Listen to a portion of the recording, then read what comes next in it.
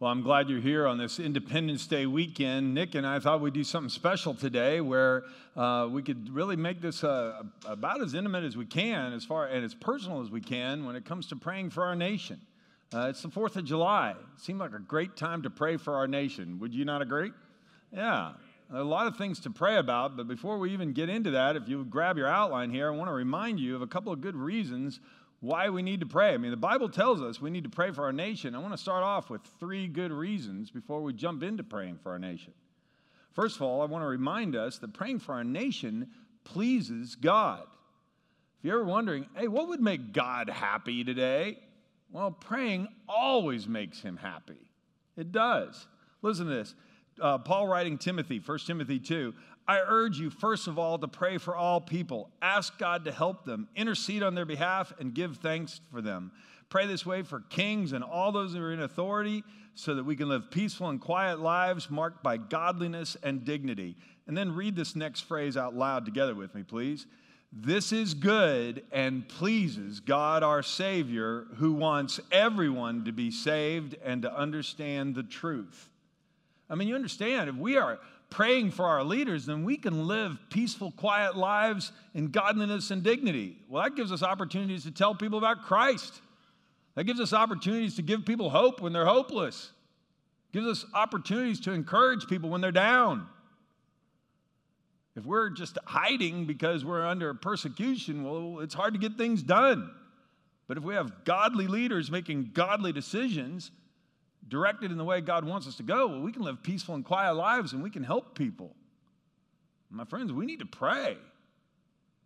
I mean, we can wring our hands or we can fold our hands, and I'll tell you which one the Bible says is a better use of our hands. I mean, it's putting our hands together and praying. It pleases God. Secondly, praying for our nation determines our welfare. I mean, if you've never marked this verse in your Bible, you need to. Jeremiah 29:7. The prophet Jeremiah is speaking for the Lord here, or through Jeremiah, the Lord is speaking to his people, and he says, work for the peace and prosperity of the city where I send you into exile. God's people were being carried away in slavery. They were being carried away in exile for a time of punishment for 70 years.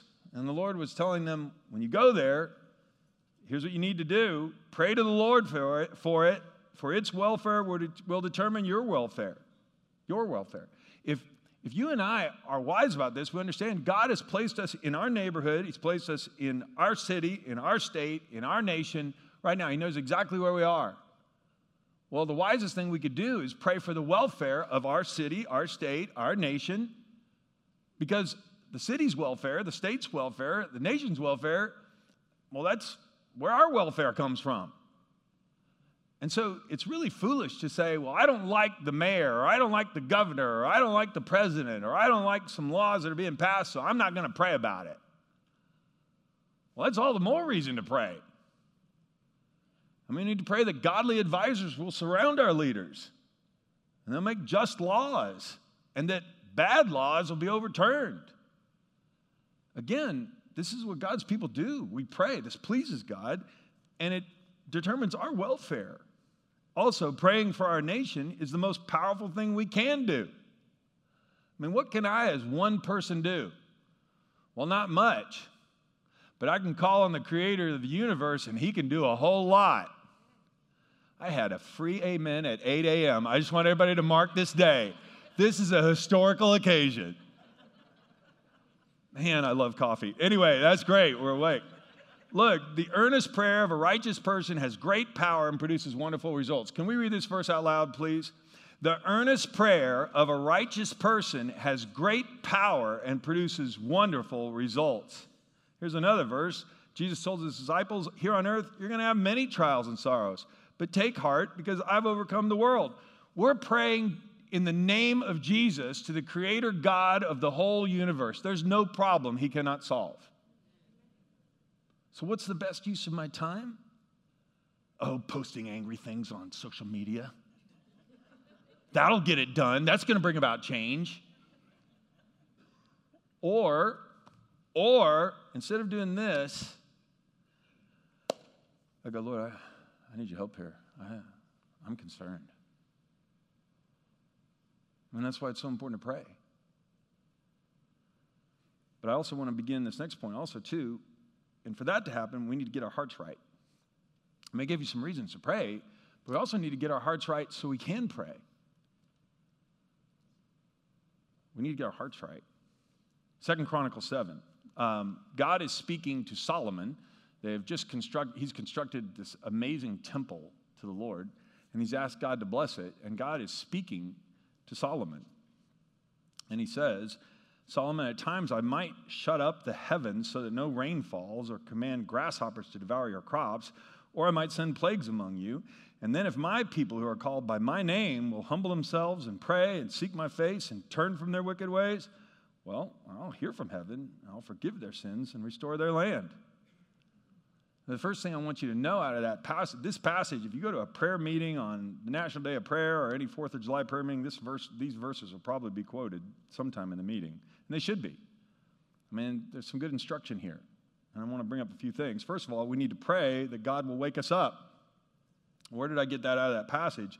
Well, it started off where God was telling Solomon, at times I might send grasshoppers or some other plague or things. He had promised them if they would be his people, that he would be their God, and he'd take care of them and protect them from all those things. He said, if you notice all this stuff is starting to happen, then you know that it's time to repent. It's time to do some examination. That's a wake-up call. And when these things start to happen, you need to cry out to me. You need to humble yourselves, seek me again, turn from your wicked ways. When Paul was writing to the Ephesians, the people in Ephesus, man, they lived in a place, there was hot and cold running sin in that city. And here's what he told them. He said, carefully determine what pleases the Lord. Take no part in the worthless deeds of evil and darkness. Instead, expose them. It's shameful to even talk about the things that ungodly people do in secret. But their evil intentions will be exposed when the light shines on them, for the light makes everything visible. That's why it said, awake, O sleeper, rise from the dead, and Christ will give you light.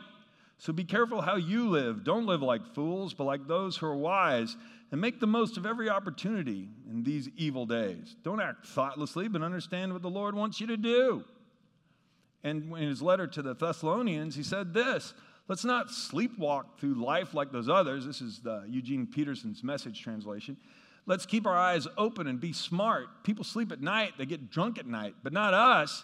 We're creatures of the day, and we need to act like it. I mean, we need to be people who pray.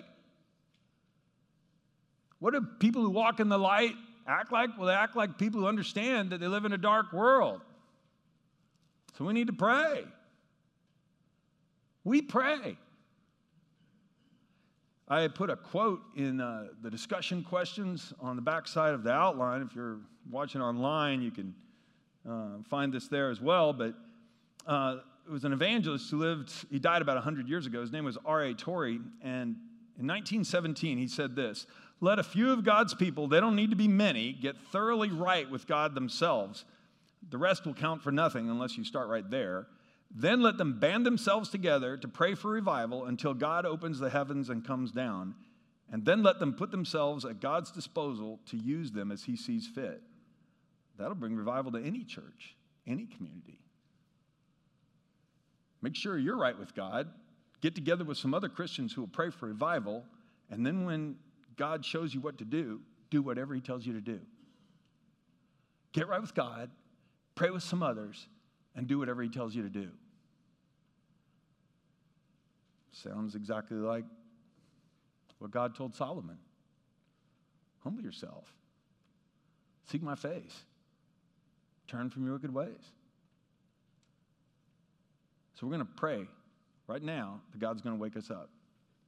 Heavenly Father, we thank you for the opportunity to be here on Independence Day. Lord, I love fireworks celebrations, and Lord, I'd love to see some fireworks go off in our lives. Father, I pray that you'd wake us up. It's so easy to get comfortable. So easy to get bound up in fear. So easy to worry instead of pray. So easy to comment about things and stay angry all the time. Lord, we're children of light. And Lord, if there's going to be a spiritual awakening, it has to start with me. Wake me up. Convince me to pray more. My welfare depends on it. My family's welfare, our church's welfare depends on the welfare of our nation, our city. Why would I not pray for the leaders? Father, this pleases you when we pray. And we want to please you. And Father, this is the most powerful thing we can do. We're nothing. We're insignificant. But Lord Jesus, you are almighty. And there is no problem you can't solve.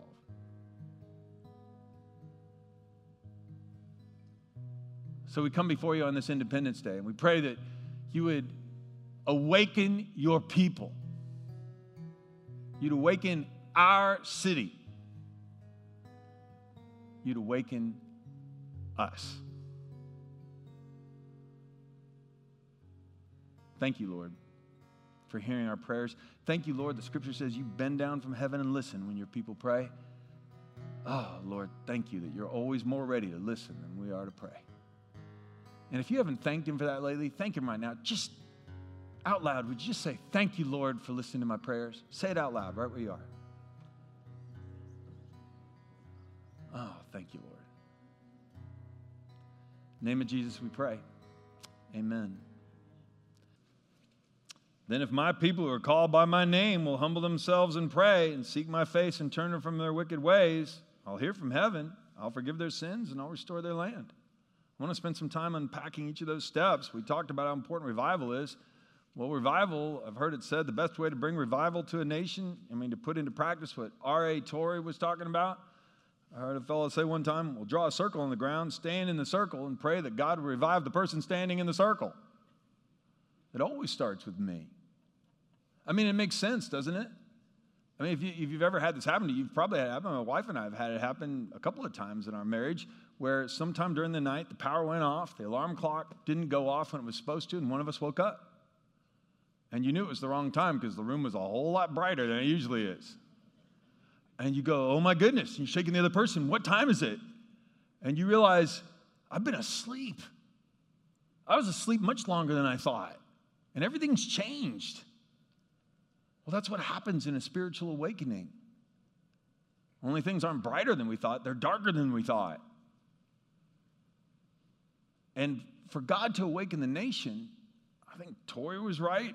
I'm certain that the scripture is true. When Paul was saying, hey, I need to be awakened. 3 steps to that. God told Solomon, first of all, we need to humble ourselves. If I'm going to be spiritually awake, I need to humble myself. I'm not going to want to wake up if I think I got plenty of time. I don't know, or this is somebody else's problem. I'm good. Jesus talked about this once. He said 2 men went to the temple to pray. One was a Pharisee. The other was a despised tax collector. A Pharisee was a deeply religious person. Despised tax collector was a notorious criminal. The Pharisee stood by himself and prayed this prayer. Oh, I thank you, God. I'm not like other people, like cheaters, sinners, adulterers. I'm certainly not like that tax collector. I fast twice a week. I give you 1/10 of my income.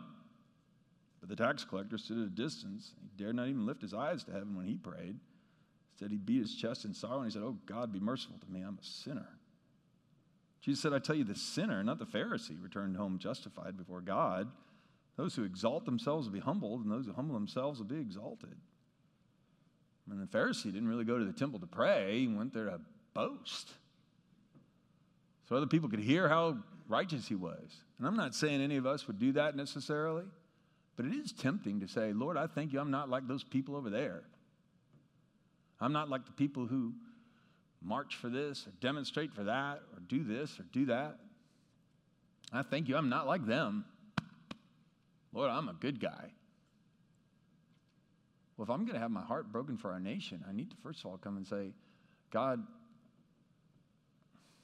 I'm a sinner saved by grace too. We need to let that sink in. People would have been shocked when they heard Jesus tell the story. They thought the Pharisees were the most religious of the bunch.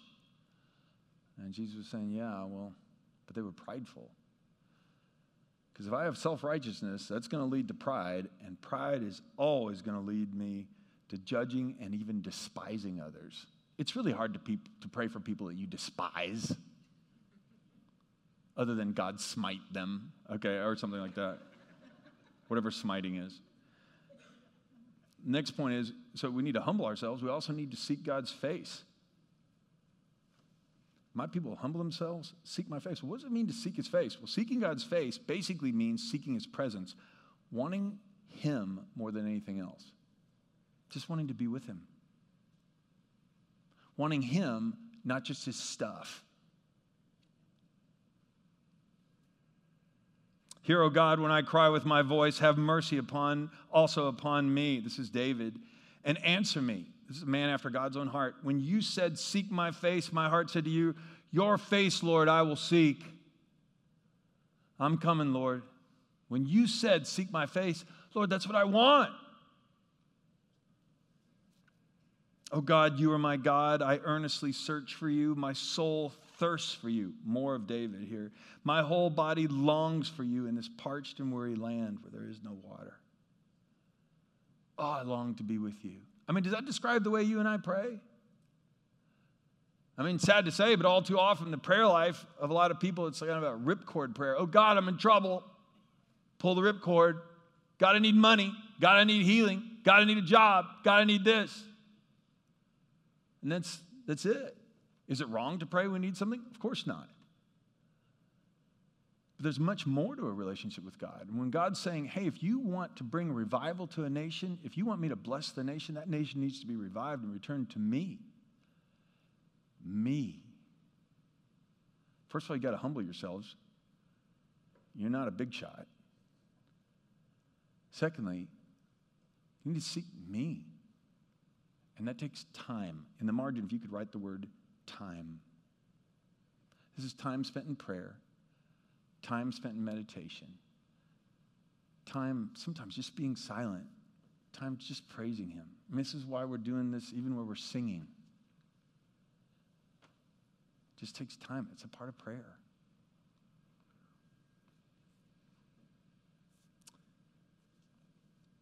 We also need to ask God to show us our sins so we can turn from our wicked ways. I mean, if I'm humble, I'm willing for him to show me where I've messed up. If I don't want to go around, if I don't want others to despise me, well, Lord, show me the things that I do that irk others. I mean, there's things that people do to irk me. Will you show me what I do to irk others? Upset them? Search me, O God. Know my heart. Test me and know my anxious thoughts. Point out anything in me that offends you and lead me along the path of everlasting life. And this is worship. You are Almighty God. I can't believe you love a sinner like me. God, you see where our nation is. And if you hadn't saved me and opened my eyes, I'd be marching against all kinds of things. I'd be doing things that are wrong. Lord, you know it. Would you show me the things in my life that are wrong so that when I pray for others, I can pray for myself too? Will you pray with me? Oh, Heavenly Father, we come before you in praise. We come before you in worship. We come before you in adoration. And Lord, we come before you seeking your face. Father, forgive us for the times when everything is a ripcord prayer. It's urgent, it's a rush, and Lord, we treat you more like a genie than the God of heaven. We just want you to grant our wishes, and then we put you away in a bottle until we need you again. Well, Father, we thank you for sending your Son, Jesus, to give us life, to give us forgiveness, and to give us a place in your family. We thank you that Jesus kicked open the door to the throne room of heaven, and we can boldly enter into your presence anytime we want. And so we enter into your presence right now. And oh God, we are heartily sorry for our sins. Father, how can we pray for others when we're self-righteous, when we look in the mirror?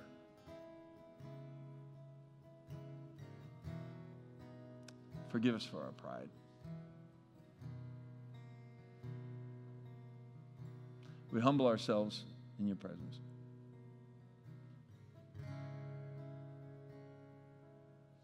And oh God, we pray that you would give us a deep conviction to seek your face, not just now, but every day, to spend time in your presence, just sitting at your feet. I mean, David was right. Better is one day in your courts than 1,000 elsewhere. God, would you give us a hunger and a thirst for you? But Father, we thank you also for sending your Holy Spirit to guide and empower us in our daily lives. And oh God, would you quicken our hearts and would you prompt us to seek your face, to see you for who you are, to see ourselves for who we rightly are. People saved by the grace of God, adopted into your family, children of the King, ambassadors of the good news. We want to lovingly share the good news with everybody and understand when people don't understand it, because we didn't understand or embrace it either for a long time.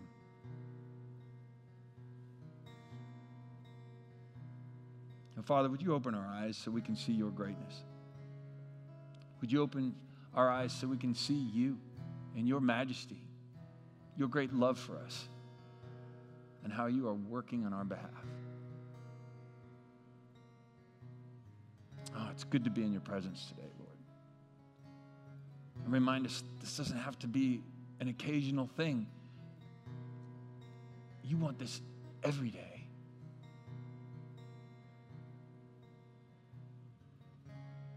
So, Father, if we're praying for spiritual awakening in America, start with me.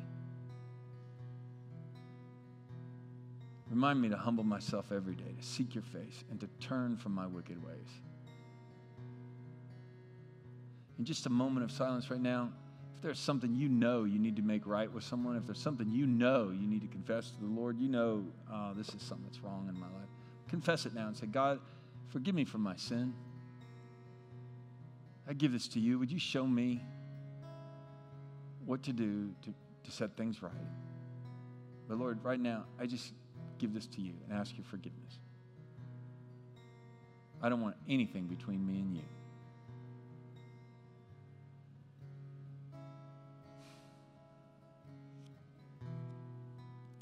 We pray these things in the wonderful name of Jesus. Amen.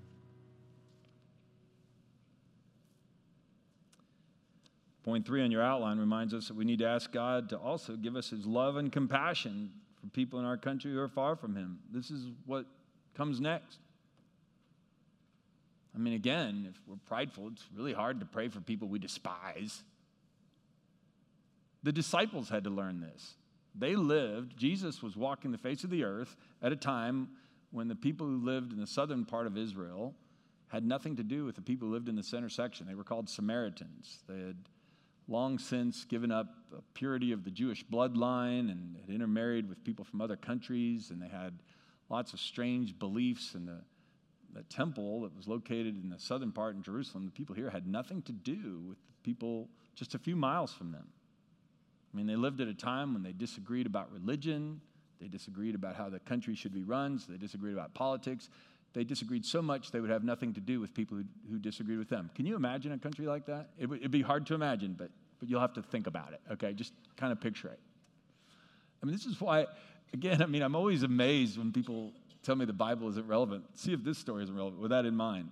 At the time as the time drew near for Jesus to ascend to heaven, Jesus resolutely set out for Jerusalem, where he would be crucified. So this is days, weeks before he's going to die on the cross for the sins of the whole world. So he sent messengers ahead to a Samaritan village to prepare for his arrival. So he was passing through Samaria on his way to Jerusalem. But the people of that village didn't welcome Jesus because he was on his way to Jerusalem. Well, if you're going to Jerusalem, then we don't want anything to do with you. Man.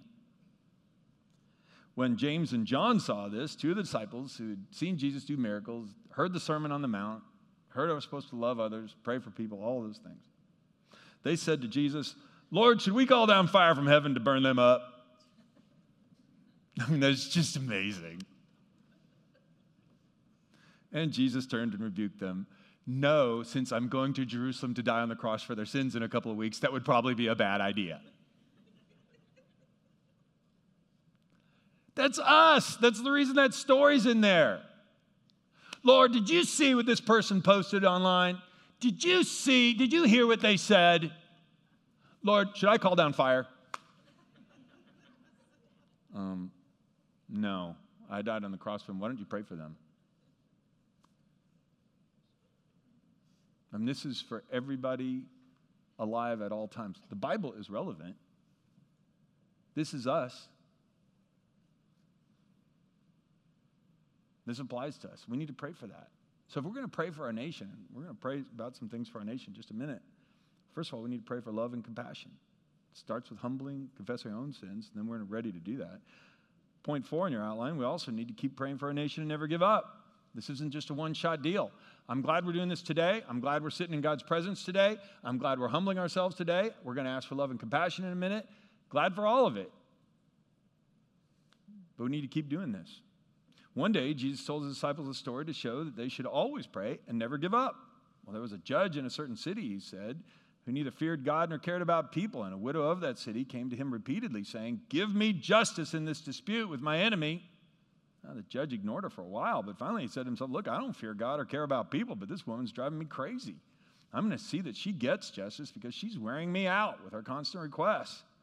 And then the Lord said, "Learn a lesson from that unjust judge. Even he rendered a just decision in the end. So don't you think God will surely give justice to his chosen people who cry out to him day and night?"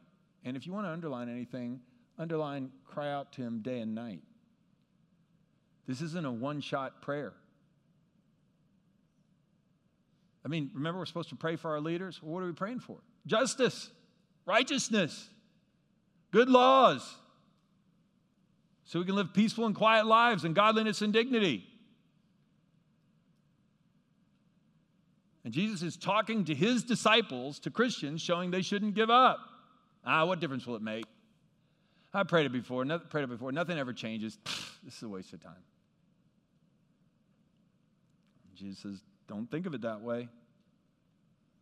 No, I'll tell you, he will grant justice to them. Will he keep putting them off? I tell you, he will grant justice to them quickly. But here's the kicker. But when the Son of Man returns, how many will he find faith on the earth who have faith? How many people will actually keep praying? More than once. Psalm 33:20. We put our hope in the Lord. He is our help and our shield. In him our hearts rejoice, for we trust in his holy name. Let your unfailing love surround us, Lord, for our hope is in you alone. I mean, why don't we give up? Well, we don't give up hope because our hope isn't in the leader. I mean, we're going to change presidents and mayors and city council members and stuff every few years. Our hope isn't in those people. Our hope is in the Lord. Our hope is not in people. Our hope is in you alone. Our hope is in you alone. Could we say that out loud together, please? Our hope is in you alone. One more time. Our hope is in you alone. Why do we keep praying? Why don't we give hope? Because our hope is in him. He is working things in a way, he's always doing more behind the scenes than he is in front of our eyes. Always. And that's why he asks us to trust him. We can't even imagine everything he's doing. And sometimes we give up on stuff and all kinds of good stuff is happening and we don't even realize it. There are a couple of people here this morning. Nick, I'm going to get you to pray for us in a second, but Michael Smith and Jerome, and I didn't catch last time, would you guys come up here? Would you mind coming here, Jerome, just to stand here? I won't ask you to say anything, I promise, okay? I just want you to meet Jerome here. Michael, would you come up here also? Is Michael Smith in here? Yeah, there you are. Got it. So, I'm glad you're here today. I want you to meet these two guys. If you're tempted to give up hope in prayer, I want to encourage you with a couple of things. Jerome, and I'm going to just hold this mic for you here. Tell everybody where you go to school. Valiant Cross Academy. In Montgomery. And tell them what class you're a part of. The first graduating senior class. A Valiant Cross Academy. A Valiant Cross. Yeah, thanks, Steve. And so, and just repeat that one. I said I wouldn't make you say anything, but just tell them your full name, okay? I am Jerome Harris. I attend the Valiant Cross Academy down in Montgomery, and I'll be a part of the first graduating senior class this coming year. Yeah. So I was incorrect. I asked you to say that. Thank you. But when we pray for a minute for our nation, I don't want you to give up hope. This young man is a testimony that God's done some amazing things. If you want to find out more about Valiant Cross, just get online. You're going to be blown away by the wonderful ministry they do. And I'm glad you're here today. Thanks. I'm glad you let me call you up here. Yes, sir. Okay. This is Michael Smith. And Michael, would you tell everybody your job? I'm the CEO for the Alabama Sheriff's Youth Ranches, which I know all of you know the tragedy that we've been through 2 weeks ago. And I was just talking to my wife this morning. I don't know how we would have ever made it through this without God. And it's been something. You've been to 8 funerals this week. Yes, sir.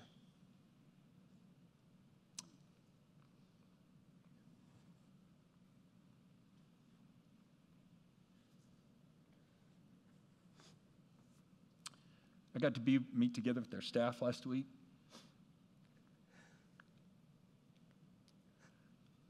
The pain is overwhelming in a broken world. But Michael, tell these, without the Lord, how could you do it? I questioned God. And John came to our office to talk to my staff. And a lot of questions, but God has a reason. And Satan's not going to win, not going to win with us. We're going to make our ministry helping bring these children into Christian homes stronger and better than ever. We're just not going to let Satan win. And without God and without, of course, you know I lost it with you pretty good that day. And John listened and let me have it. And I told my wife, I don't know. That day changed for me when John came to my office. So God bless you. Well, God was good. I'm just telling you, he answers prayer. On the GoFundMe account, you guys, over $500,000, right? Yes, sir. And so people generously poured out support and other things. And I just want you to know, I wanted these two guys, and Nick, I know we had scheduled something. Let me just pray for this, and then we'll let you sing that song. I just want us to pray right now. And I want to put, if you wouldn't mind stretching your hands toward them, I want you, if you're willing to pray, put your hands out in their direction and pray with me. Just put your hand in this direction. Oh, God, I just thank you that Jerome can be here. I thank you that Michael could be here today. And when we pray for the needs of our nation, I don't want to forget that our nation is made up of people like this. Lord, Valiant Cross is a powerful academy, having its first graduating class, and I want to celebrate that so much. Giving young men an amazing opportunity in education they never would have had otherwise. And born out of a deep conviction, Father, that to set things right for people who have needs, to express your love and your forgiveness and your joy and your power and the desire you have for these young men to thrive. And I thank you that Jerome's part of that first graduating class. Bless them. Bless Valiant Cross. Oh, God, bless them. And Father, I just pray now for Michael, too, as I place my hand on his shoulder. I thank you, you've been putting your hand on his life.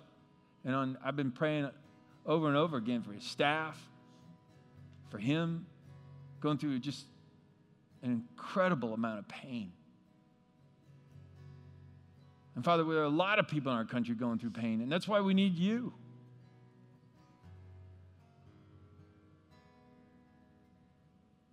God, you are the one who comforts us in our grief. You're the one who supports us and gives us strength when we're weak. And God, I'm asking you to bring peace and hope to Michael and his staff. And I thank you, Lord, they're going to carry on the wonderful ministry of the Alabama Sheriff's Girls Ranch. And Lord, I thank you for the generosity that people poured out on them to cover funeral costs, to help them in so many ways. And oh God, I just pray that your presence would be felt by each of them. Lord, we live in a nation of hope in you, because we have hope in our nation because we have hope in you. And Lord, we want to be like that persistent widow who keeps praying. I want to keep praying for Valiant Cross. I want to keep praying for the Alabama Sheriff's Girls Ranch. Lord, I want to keep praying for our president, for our governor, for our mayor.